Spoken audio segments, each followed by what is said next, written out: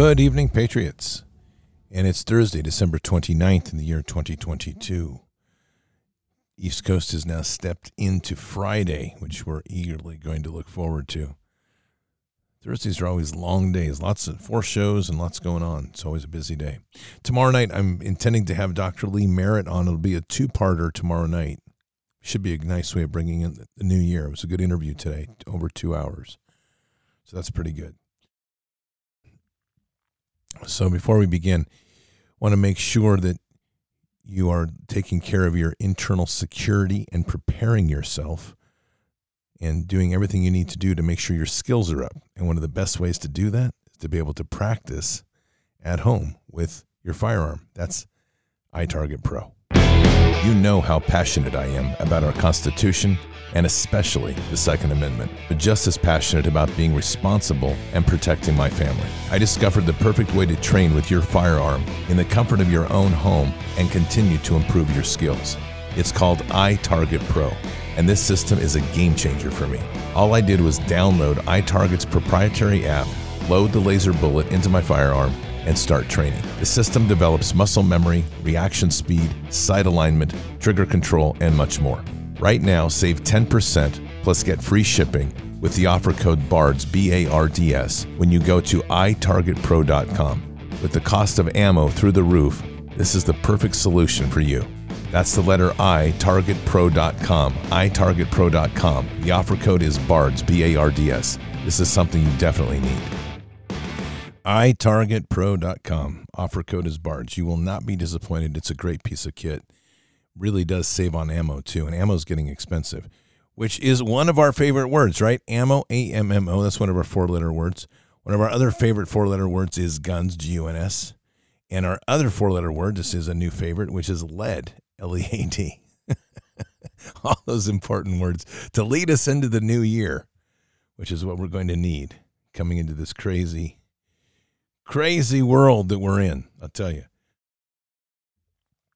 I want to go over some ideas and some thoughts tonight as we kind of head into this New Year's weekend. And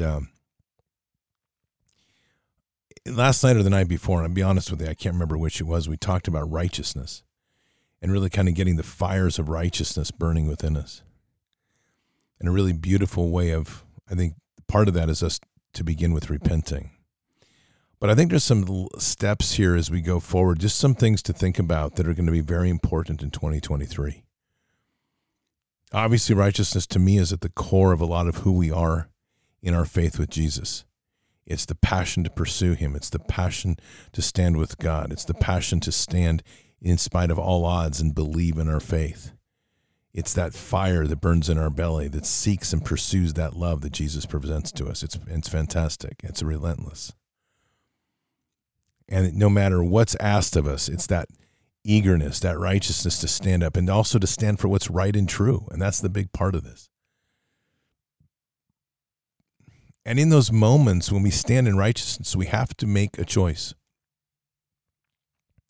And that choice is a pretty fundamental one. Are we walking with the sword of the Spirit, or are we wielding and walking with the sword of steel? And the sword of steel is obviously metaphorical. But are we going to confront things in the physical and with the physical?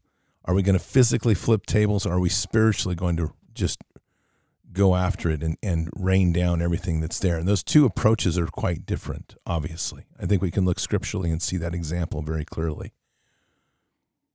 And with that, as we seek that righteous stance, if we're going to be flipping tables, and sometimes flipping tables is necessary.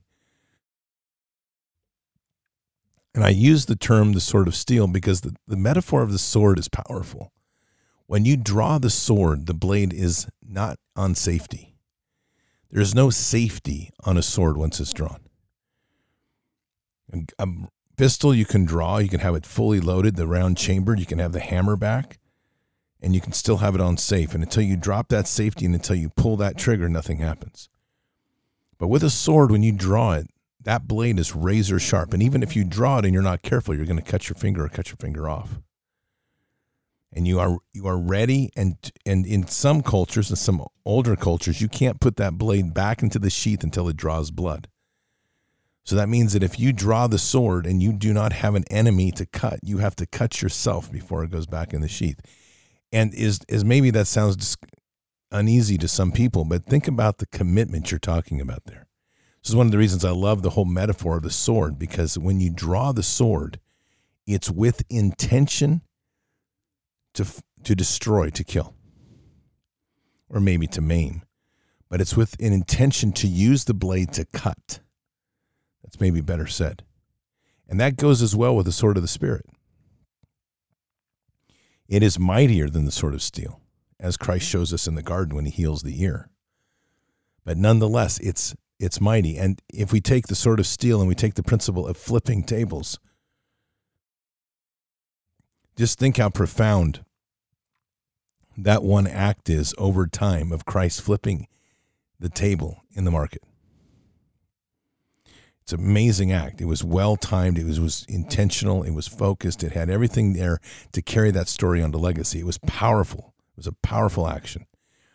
Those are things that what we're looking at here when we make that choice as we stand in righteousness. If we're going to confront with that ferocity and we're going to confront with the sword of spirit or the sword of steel, each one is an intentional and a decisive act. Words are the power of life, carry the power of life and death. I mean, that's the sort of concept that we're dealing with here, that we need to build that fire in our belly. And I think we need a lot more of that coming in 2023. There's a lot of cautiousness to step in with that sort of intensity, or the expectation that when the revolution comes or when things break down, things are broken down. The world is in chaos. We are upside down right now. And now is the time for God's children to step into that gap and to really be bold, be profound, to push the enemy back and to take the high ground, and everywhere we can, take it back. Next thing to think about is self-reliance and breaking from bondage. Huge, huge principle in everything we do. Breaking from bondage is everything that we are in our life, and we're very privileged in this society, more than we realize. And you know, even the homeless, and I made this comment today, they don't even have any idea how privileged they are. And that's going to sound callous, and it's not. And I'm not advocating ignoring them, but I'm going to give you an example of what's going on in my town. I mentioned this in an earlier show.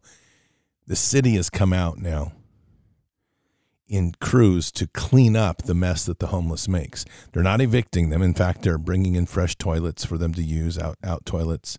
They're coming in with teams to clean up their mess. They had stacks of garbage today in the homeless camp that they've allowed to be erected near the children's skateboard park, which is just a wonderful idea. But obviously I'm not serious on that last comment. But there was no involvement of the homeless having to clean up their own space. That's the big problem. And it really creates a problem, because if we aren't going to be focusing and building self-reliance, which with that is also accountability, we're going to end up in this same garbage we're in, and we're going to end up there a lot faster. That means also breaking from the bondage of that which holds us in our place. Overcoming those odds. Bondages are mental as much as they are physical. I want to read you a short story here. It's pretty amazing. You may have heard this story before. It was actually published in October of 2009. There's also a YouTube video on it. And there's a TED Talk on it too. And this is a young man that in Africa, William Kamkwamba is his name. And he had everything against him. His village did not have power. And he figured out how to make a windmill that would generate power for his house, his hut, and then started building windmills to generate power for all the other huts. So let me read some of the story to you. Some people see lemons and make lemonade. William Kamkwamba saw wind and made a windmill. This might not seem like a mighty feat, but Kamkawamba, who grew up in Masitala, a tiny rural farming village off the grid in Malawi, was 14 years old in 2001 when he spotted a photo of a windmill. And it goes on. Let me catch up here because I was just rereading. And he spotted that book in the photo in a windmill in a U.S. textbook. Just on one day he was looking through things. He decided to make one, a windmill that is, hacking together a contraption from strips of PVC pipe, rusty car and bicycle parts, and blue gum trees. Though he ultimately had big designs for his creation, all he really wanted to do initially was power a small bulb in his bedroom so he could stay up and read past sunset. But one windmill has turned into 3, which now generate enough electricity to light several bulbs in his family's house, power radios and a TV, charge his neighbors' cell phones and water pump, and pump water for the village's fields and the household. Now age 22, this was again written in 2009, Kamkawamba wants to build windmills across Malawi and perhaps beyond. Next summer, he also plans to construct a drilling machine to bore 40-meter holes for water and pumps. His aim is to help Africans become self-sufficient and resolve their problems without reliance on foreign aid. The quote, he says, "The problem we have is electricity and water problems. I want to be tackling all of them at once. In a country steeped with superstition and racked with crushing hardship and government corruption, Kamkawamba's story is remarkable for its ingenuity and persistence. Kamkawamba wasn't a natural-born overachiever. Before windmills, his biggest ambition was to be a car mechanic. But when he was ejected from public school at 14 because his family couldn't afford the $80 of tuition, his life seemed destined for the planted fields and backbreaking labor of his father, an impoverished maize and tobacco grower. Even the fate fell into question when drought and severe famine struck Malawi, one of Africa's poorest nations. In 2001 and 2002, it wilted away at Kamkawamba's already thin frame and killed off neighbors and friends, which he recounts with journalist Brian Mealer in an engaging and spirited new book, The Boy Who Harnessed the Wind. It's a good book, by the way.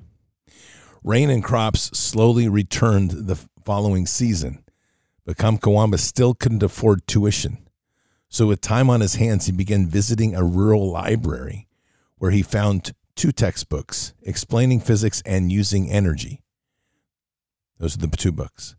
That detailed the marvels of electricity. The cover of the latter book featured a long row of towering windmills planted in brown hills, or on brown hills, which appeared so powerful that they made the photo itself appear to be in motion.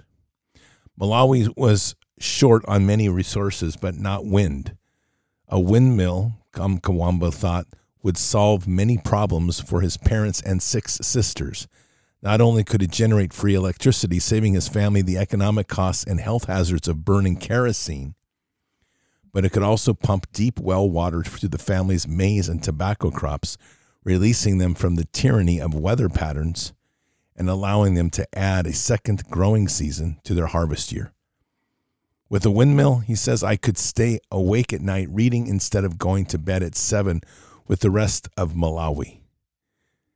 But more importantly, with a windmill, we'd finally release ourselves from the troubles of darkness and hunger. A windmill meant more than just power. It was freedom. He started with a small prototype, then with help from a cousin and a friend, spent many weeks scrounging makeshift parts to construct the real thing. The plan was to attach blades to the back axle of a bicycle and generate electricity through a bike dynamo.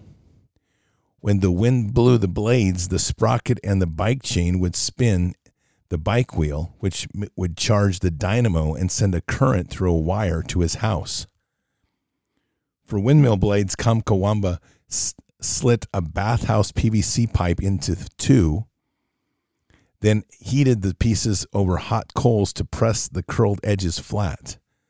To bore holes into the blades, he stuck a nail through half a corn cob, heated the metal red hot, and twisted it through the blades. It took 3 hours to repeatedly heat the nails and bore the needed holes. He then attached the long plastic blades to a shorter metal blades of a larger tractor fan found in a dump yard and stripped out the piston from the large shock absorber to serve as a windmill shaft. To secure the plastic blades to the metal ones, he used proper nuts and bolts, but standing in for washers were 16 Carlsberg beer bottle caps collected from outside the Offensi Boozing Center.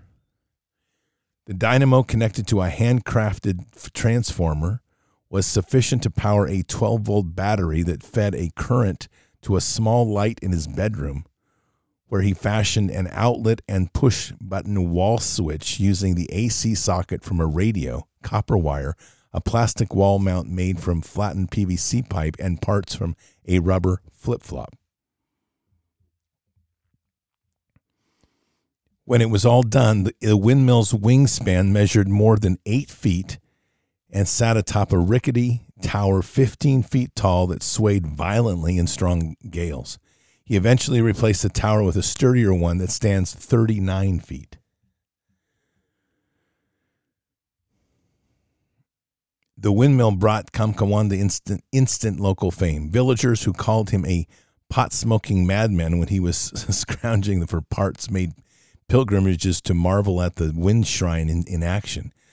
But in 2006, when the maize crop failed and drought and famine were on the horizon again, some blamed his windmill witchcraft for blowing away the rain clouds. That's awesome. The talk only died down after the government and aid groups began distributing food. Despite Kamkawamba's accomplishments, he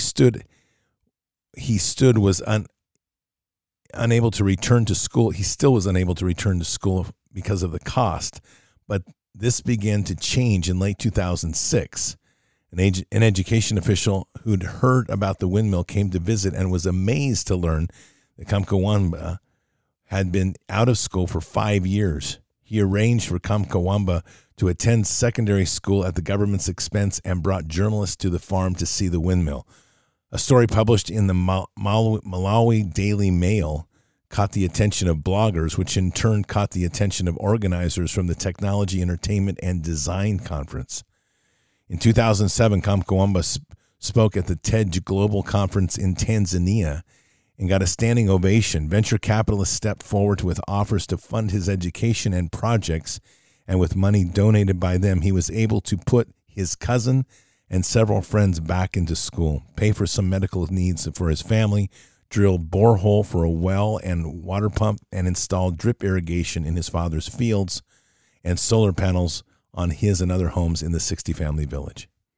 The water pump has allowed his family to expand its crops. They've abandoned tobacco and now grow maize, beans, soybeans, potatoes, and peanuts. The windmills have also brought big lifestyle and health changes to other villages. Quote, "The village has changed a lot," Kamkawamba says. Now the time that they would spend going to fetch water, they are using the time for doing other things, and also the water they are drinking now is cleaner water.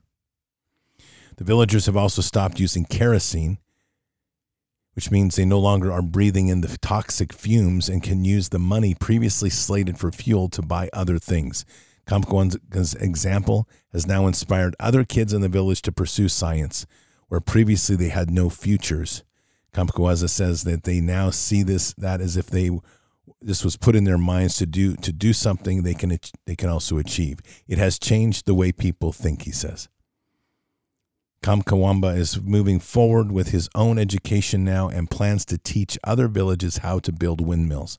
He's currently a senior in the high school in the African Leadership Academy, a Pan-African prep school in Johannesburg, South Africa, and is studying for his SATs to apply to college in the United States. A documentary about his achievements is in the works, which I believe was done. And hopefully he came out of the United States education without being a liberal transgender freak. But that's another story.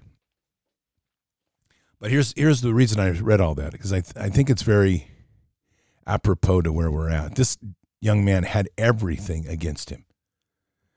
We look at hardships right now. We worry about what's coming.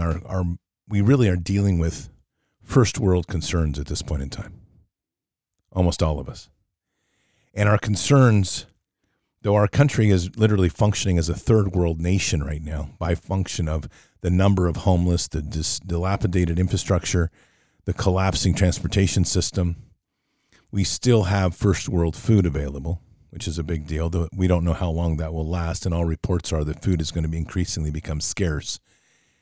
We have to start getting back to local and being practical and being self-reliant. And that's the one thing this young man did. No one told him he couldn't do it, and he didn't believe it anyway. He believed only that he could. He saw something, and he went to achieve it. And against all odds, he wasn't an engineer. He was hardly educated by standards of what an engineer would be, and yet he taught himself how to do something that was deemed as impossible by many. So much so, as you read, that the witchcraft concerns in the village were that he literally was blowing the winds away. Kind of some craziness. These are some things that we really need to start looking at in our own world and start thinking this way. This is why I'm pushing so much on the local aspect, because it's going to take local innovation like this to separate us from the bondage that we're dealing with right now. So much of what we're being shaped by are institutions which we've accepted willfully in our life. Institutions of banking, institutions of purchasing and convenience. We're dealing with the technologies that have made our life supposedly simpler, but many would argue better, more interconnected, which to a degree is true, but with that becomes another dependency and another shackle if we're not careful. A young man here looked at 2 books, read them, figured it out, and went from there and innovated because he freed his mind from the can't and he expanded his mind to the possible.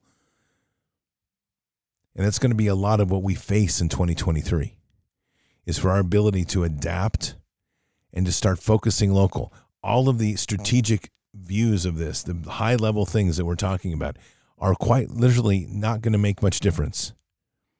And it's not that they aren't of interest to pay some attention to. But in the end of the day, we have to become as practical as this young man in building windmills, literally in your backyard. And that's metaphorical, obviously. But that's the sort of practicality that when we put our energies there, one man here has changed an entire village. One young man, 14 years old, he changed an entire village. He inspired youth to seek education. He provided freedom for the villagers to now be able to do other things rather than just sleep at 7 o'clock at night. He gave his father an opportunity to now have another ability to go further and deeper in his crops, to do crops that were more profitable.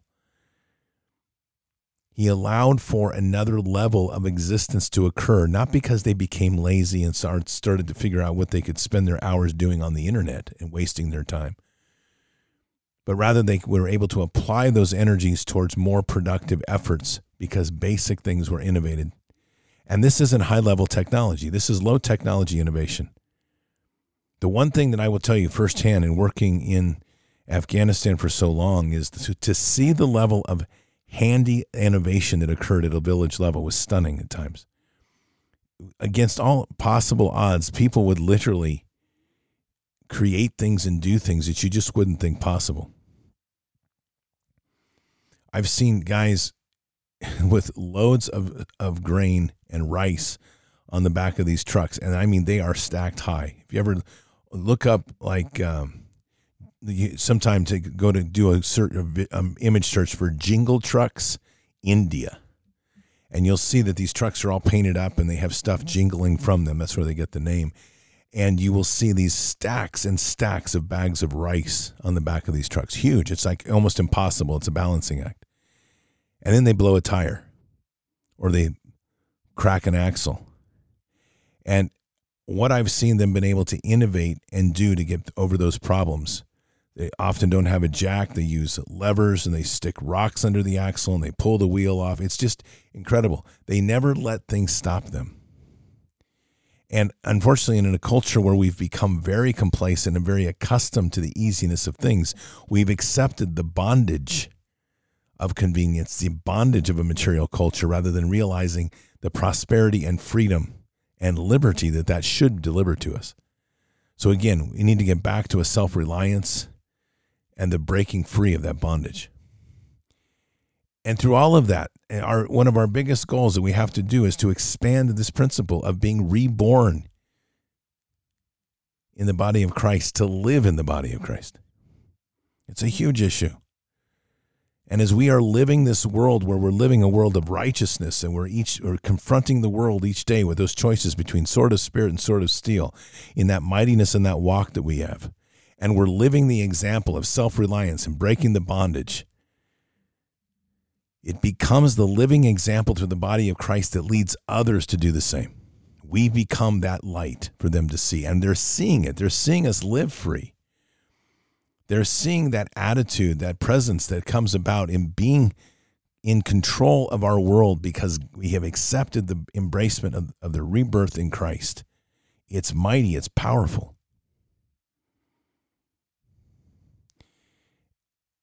And then comes the big one. And this will be the challenge for 2023. I think one of the big challenges. It's to appreciate God's time and to learn patience. God's time and to learn patience. I have talked to so many people that are just like, oh, let's go. Let's get this thing on. When's this thing going to end? What's going to be coming at us? What's going to happen next? This is literally where we have to be calm and find the center point and breathe. We're in a war right now, a big one. And wars don't end. The wars themselves can end very quickly, but the consequences of the war last decades. And I say that because at the end of World War II, things suddenly hit a breaking point and they just basically collapsed. They had firebombed Dresden, which was the industrial sector of Germany, so heavily that from the end of World War II in 1945, Dresden was not rebuilt. It did not complete the rebuilding of Dresden until 2004. Think about that. 1945 to 2004. It took that long for the rebuilding of Dresden to be completed. And I was there in Germany when they pronounced it to be rebuilt in 2004. The rebuilding to be complete. The legacy of war lasts generations. This whole thing could essentially wrap it up quickly. We might see that strategic event that suddenly everything comes together and everything that people pray for, they get, and we get a sudden arrests, and all these people are rounded up, and the system's reset. I'm not optimistic for that, but we'll just say it happens. And the enemy collapses, and the whole new system's rolled in, and that's when everything really begins right then. Because that's only the phase of mucking out part of the evil, and then becomes the phase of rebuilding. And that rebuilding has to take on the presence and the character of the people, and that's time. And that's also, most importantly, God's time. So we have to learn patience. And we're going to have to learn God's time. Because whatever this looks like, we may go through 2023, to me, is a very critical year for people to come together, to really stand up and make their presence known in their communities, to be focused on what's local, not what's at strategic levels, to be focused here and in the now. And that's where there's amazing traction. And that's just not me talking. I mean, this is coming heavily from prayer that I've been in a lot lately about this. And God keeps drilling me here. Look and put your feet in the trench. Keep one foot in the kingdom and keep foot in the trench. And keep in that trench, because that's where the real change is going to happen. That's like we talked about yesterday. That true action of power is the one-to-one, that loving power that we give from one-to-one with the body of Christ. That's a profound moment that we have every day, an opportunity we have every day. And we are literally going to change this world one person at a time. How do you eat an elephant, like they say? You eat it one bite at a time. And right now we're looking at this massive, massive problem. And if we stay there, we are going to become defeated by the problem, or we'll be disenfranchised from the real actions that are happening on the ground. So while we can respect the vision that God gives us, whatever that is, it's God's time, not our time. Our mission doesn't change. That's where our patience comes in and our dedication to mission comes in. And so to do that, we're going to have to strengthen our faith and dig deeper into the principles of fearing not. These are critical as we move forward in 2023, because there's going to be some trying issues. Some people think that we've hit a critical point right now in the United States where people are ready for a significant shift. I don't think we've fallen far enough yet, my personal opinion. And I don't think these bad guys are done yet. I think we're in for a bit of a squeeze in a way that we are not going to enjoy. And I don't say that with a longing of hope. I'm just looking at this from everything, all the moving pieces out here. Like I mentioned in the previous hour, they're not stopping in their production and building of these facilities to grow food vertically, to grow beef in labs, to try to squeeze out people that are raising cattle, to try to push for the intertwining of artificial intelligence and humanity. They've launched these open AI initiatives, which now brings AI into the world, which is going to start controlling and taking over aspects of our lives, and people are going to jump at it.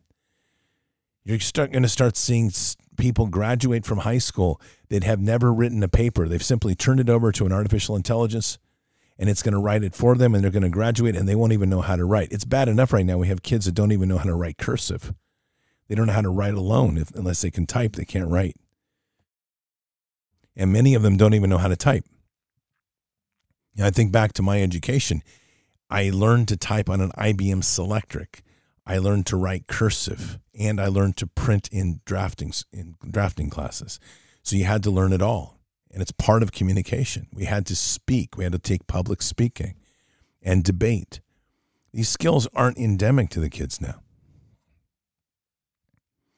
So we are going to need to walk in a place where we are strengthening our faith and we are walking without fear. As things crumble around us, as they will, and this is the challenges that we will face will come about from a generation that's been neglected, a generation that's been nurtured by a state that doesn't want people to be free. Their values are going to be distorted. We're going to have new leadership rise up that's been inoculated with this transgender nonsense. It's going to be increasingly difficult to try to hold the line within Scripture and faith. This isn't going to be an easy period. And while we have a very powerful connectivity and there's a growing seeking for Jesus, there's equally a raising up of a youth right now that is not in touch with Jesus. There's many that are, and there's many that aren't. And this division has become highly accentuated. The opportunity is to go for the youth and to raise them up and to convert them over to Christ. But that's going to take an unbelievable will to endure what the state is going to be putting before us, because it's not going to relinquish power easily. And even if one relinquishes power, the other one still has an objective, and the objective is all the same. I keep saying this, but it's so important. And I say this on many shows. It is so important to grasp this. Elon Musk is the most wealthy person in the world because the Defense Department made him so. And they made him so because he has things like Starlink and Neuralink. That's the bridge, because I'll tell you, when I left the Department of Defense in 2015 was my final year there. Actually, 2016. I take it back, 2016. But in 2015 and 2014, I had worked with the teams that were developing these concepts of transhumanism. The technology was already in place. The debate shifted in 2014 and 2015 and still continues along this path, not from how do we integrate this into the human body, but the academic debate in 2014 and 2015 changed to How do we morally convince people to accept this transition to a new species? That was coming out of government labs. That is 6 to 7 years ago. So you can get an idea. I say this many times, is when you see something in the public eye, the lab time on this the lab existence of this technology is usually on the average of a minimum of 10 and usually 20 to 30 years ahead of what the public knows, sometimes as much as 50. This technology had already been accomplished back in 2012, 2013, and 2014.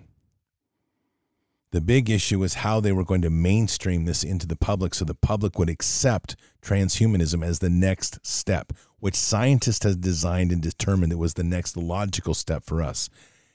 Why? Because at the end of the day, it all has to do with the same thing: money and control and power. Those challenges are going to remain before us. They're not just going to magically wisp away in the wind. And the offerings that those are going to present, those enticements are going to be significant. You're going to hear things like, be fully integrated. You can shop. It's already happening, by the way. Amazon has already introduced shopping by palm reading. If you haven't seen that one, you can just wave your palm because it takes your palm print. You wave your palm on a scanner in their stores, and you don't have to carry any wallet, nothing. You just wave your palm. They own your palm print like they own your rectal. Hopefully not. That's the Chinese. Sorry about that. They eventually they probably will. They'll own that too, but they will own your retinal scan. And every time you give them your fingerprint ID, your retinal scan, please don't give them your rectal scan. Just don't do that. But anyway, and they own it. Okay? They own it. So that's part of how they continue to take control. Look at the human body from their perspective. And it's when you look at the earth and you see what a young culture does, it's seeking to gain power. Energy, right? Not power in terms of might, but to generate energy. What's the one resource almost every modernizing culture uses? It's coal, because it's accessible, it's easy, and it's deep. They can mine it deeply. We are that replacement for coal. We are the asset. We are the raw material, and they continually mine us for everything that we are, and they will do that until they exhaust us and wear us out, unless we put our foot down. And so then the final piece of all of this, which is the push in these thoughts that I'm talking about and going forward in 2023, is the necessity to establish accountability and shatter illusions. We have to hold ourselves to a higher standard of accountability, which ties us into the moral law of God. And we have to live that way. And in doing so, we have to challenge ourselves to shatter our own illusions. There's a real desire to write stories. We do this natively. We write stories to try to build pictures, to try to put things in framing that we can understand. And so I go back to this principal issue, which is breath. And in the principle of breath, we sit and we breathe and we exist with Father God, just breathing in with him and breathing out. I'm encouraging you to try this, because I'm telling you, when you're there, the world becomes present in the moment. We are going to have to spend more time present in the moment than waiting for that moment when Jesus is going to return, or looking for the white hats to come in and save us, or waiting for some cataclysmic event to happen to shake the world. None of those may happen in our lifetime. And how we are now is how we will be in eternity. How you perform now will carry into eternity. So if you are going to be a couch sitter and to sit in the now, waiting, you shall be one that's still waiting a long time. We have to step into this world with a boldness and a mightiness. And as we wield that sword of the Spirit, as we break the bondage, as we live within the body of Christ, as we slow ourselves down to accept that it's God's timing, not ours, as we strengthen our faith and we walk without fear, we demonstrate an ability to be accountable in the world, and we shatter illusions just by our presence. This is the mightiness of who we can be. And in 2023, I'm challenging everyone to strive towards things like that, if not all of those things. It's so important because we are the change. We are making the decision for the future of this country, the future of humanity. Each one of us is. We're part of it. It's not separate from us. It's not being dictated. What they want us to believe is they are deciding for us. And this is where the ultimate problem comes in, is the masters of the universe, whether they are wearing a white hat or a black hat, are determining what we are supposed to live into. And I say no. God will guide us where we need to live into, not them. And we will accomplish that by all of us striving to break through this bondage and break our illusions and our expectations, holding ourselves accountable in the present, and living through and with God's moral law. We are going to be in a profound place as he will guide us and direct us where we need to be. And I don't have illusions to think that we're going to cast away all technology. Maybe we will, maybe we won't. But I know this, that we have to get back to basics. We literally have to go back before we go forward.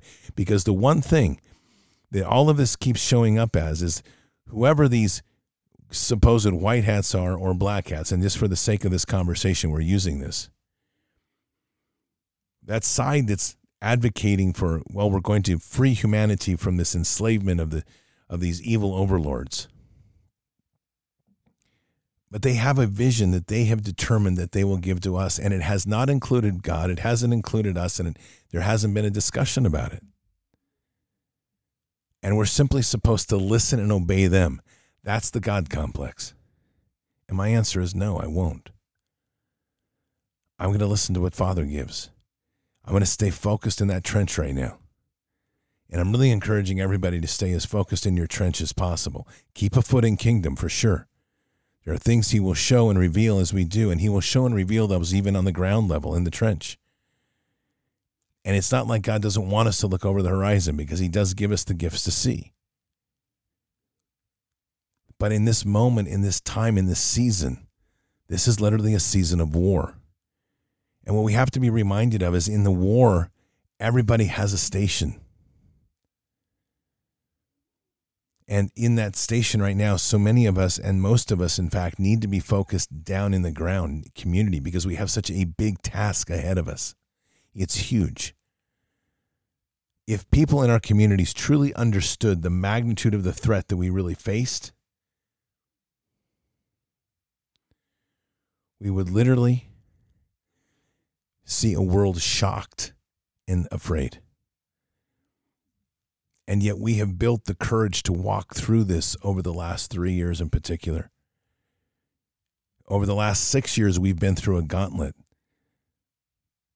But since 2020, they've put us through hell. And every one of us has arrived here. And if you think you're the same person as you were before, time to get a gut check, because you're not. You made it through an entire process of refinement.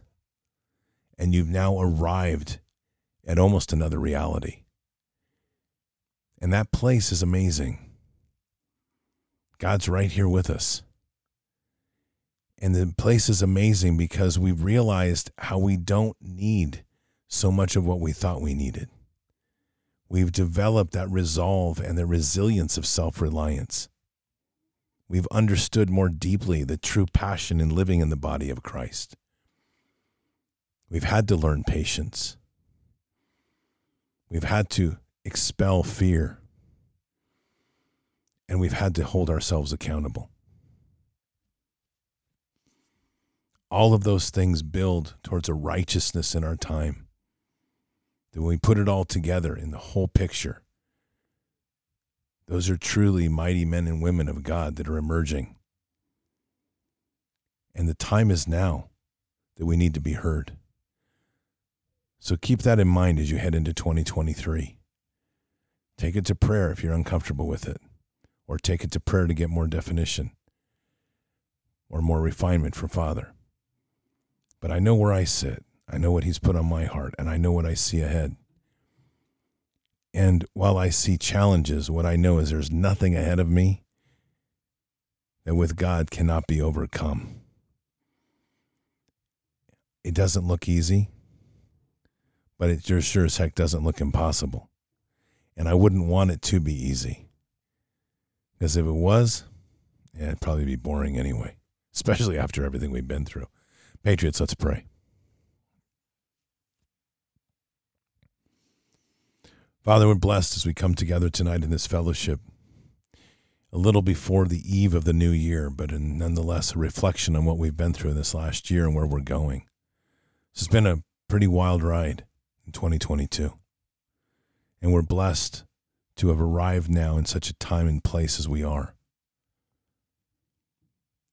We're gifted by what you've given us, the ability to see with discernment like never before, the ability to hear like we've never been able to hear your voice and your wisdom before. And for us, as we look at this world, even in times when it seems like it's impossible, we're constantly reminded that there is nothing that cannot be overcome with you. So, Father, as we step into 2023, we're stepping in boldly. We're stepping in as your children of the Most High. That's humbling. It's humbling in the greatest of ways. And we pray for that righteousness in our fire and fire within our heart. Because we know what's ahead. We know it'll challenge us.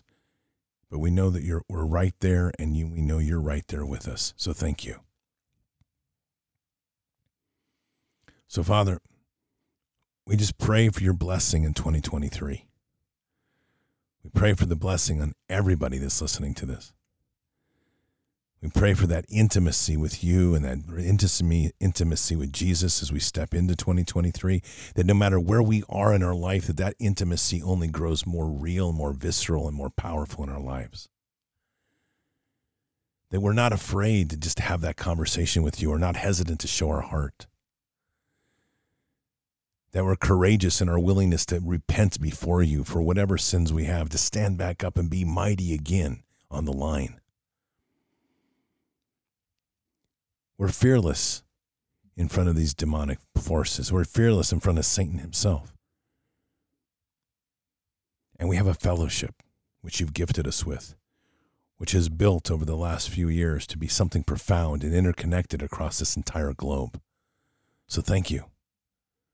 And may all of that continue to grow and prosper with your blessing and all the glory that we can raise to heaven. So thank you, Father. We say these things in Christ Jesus' name. Amen.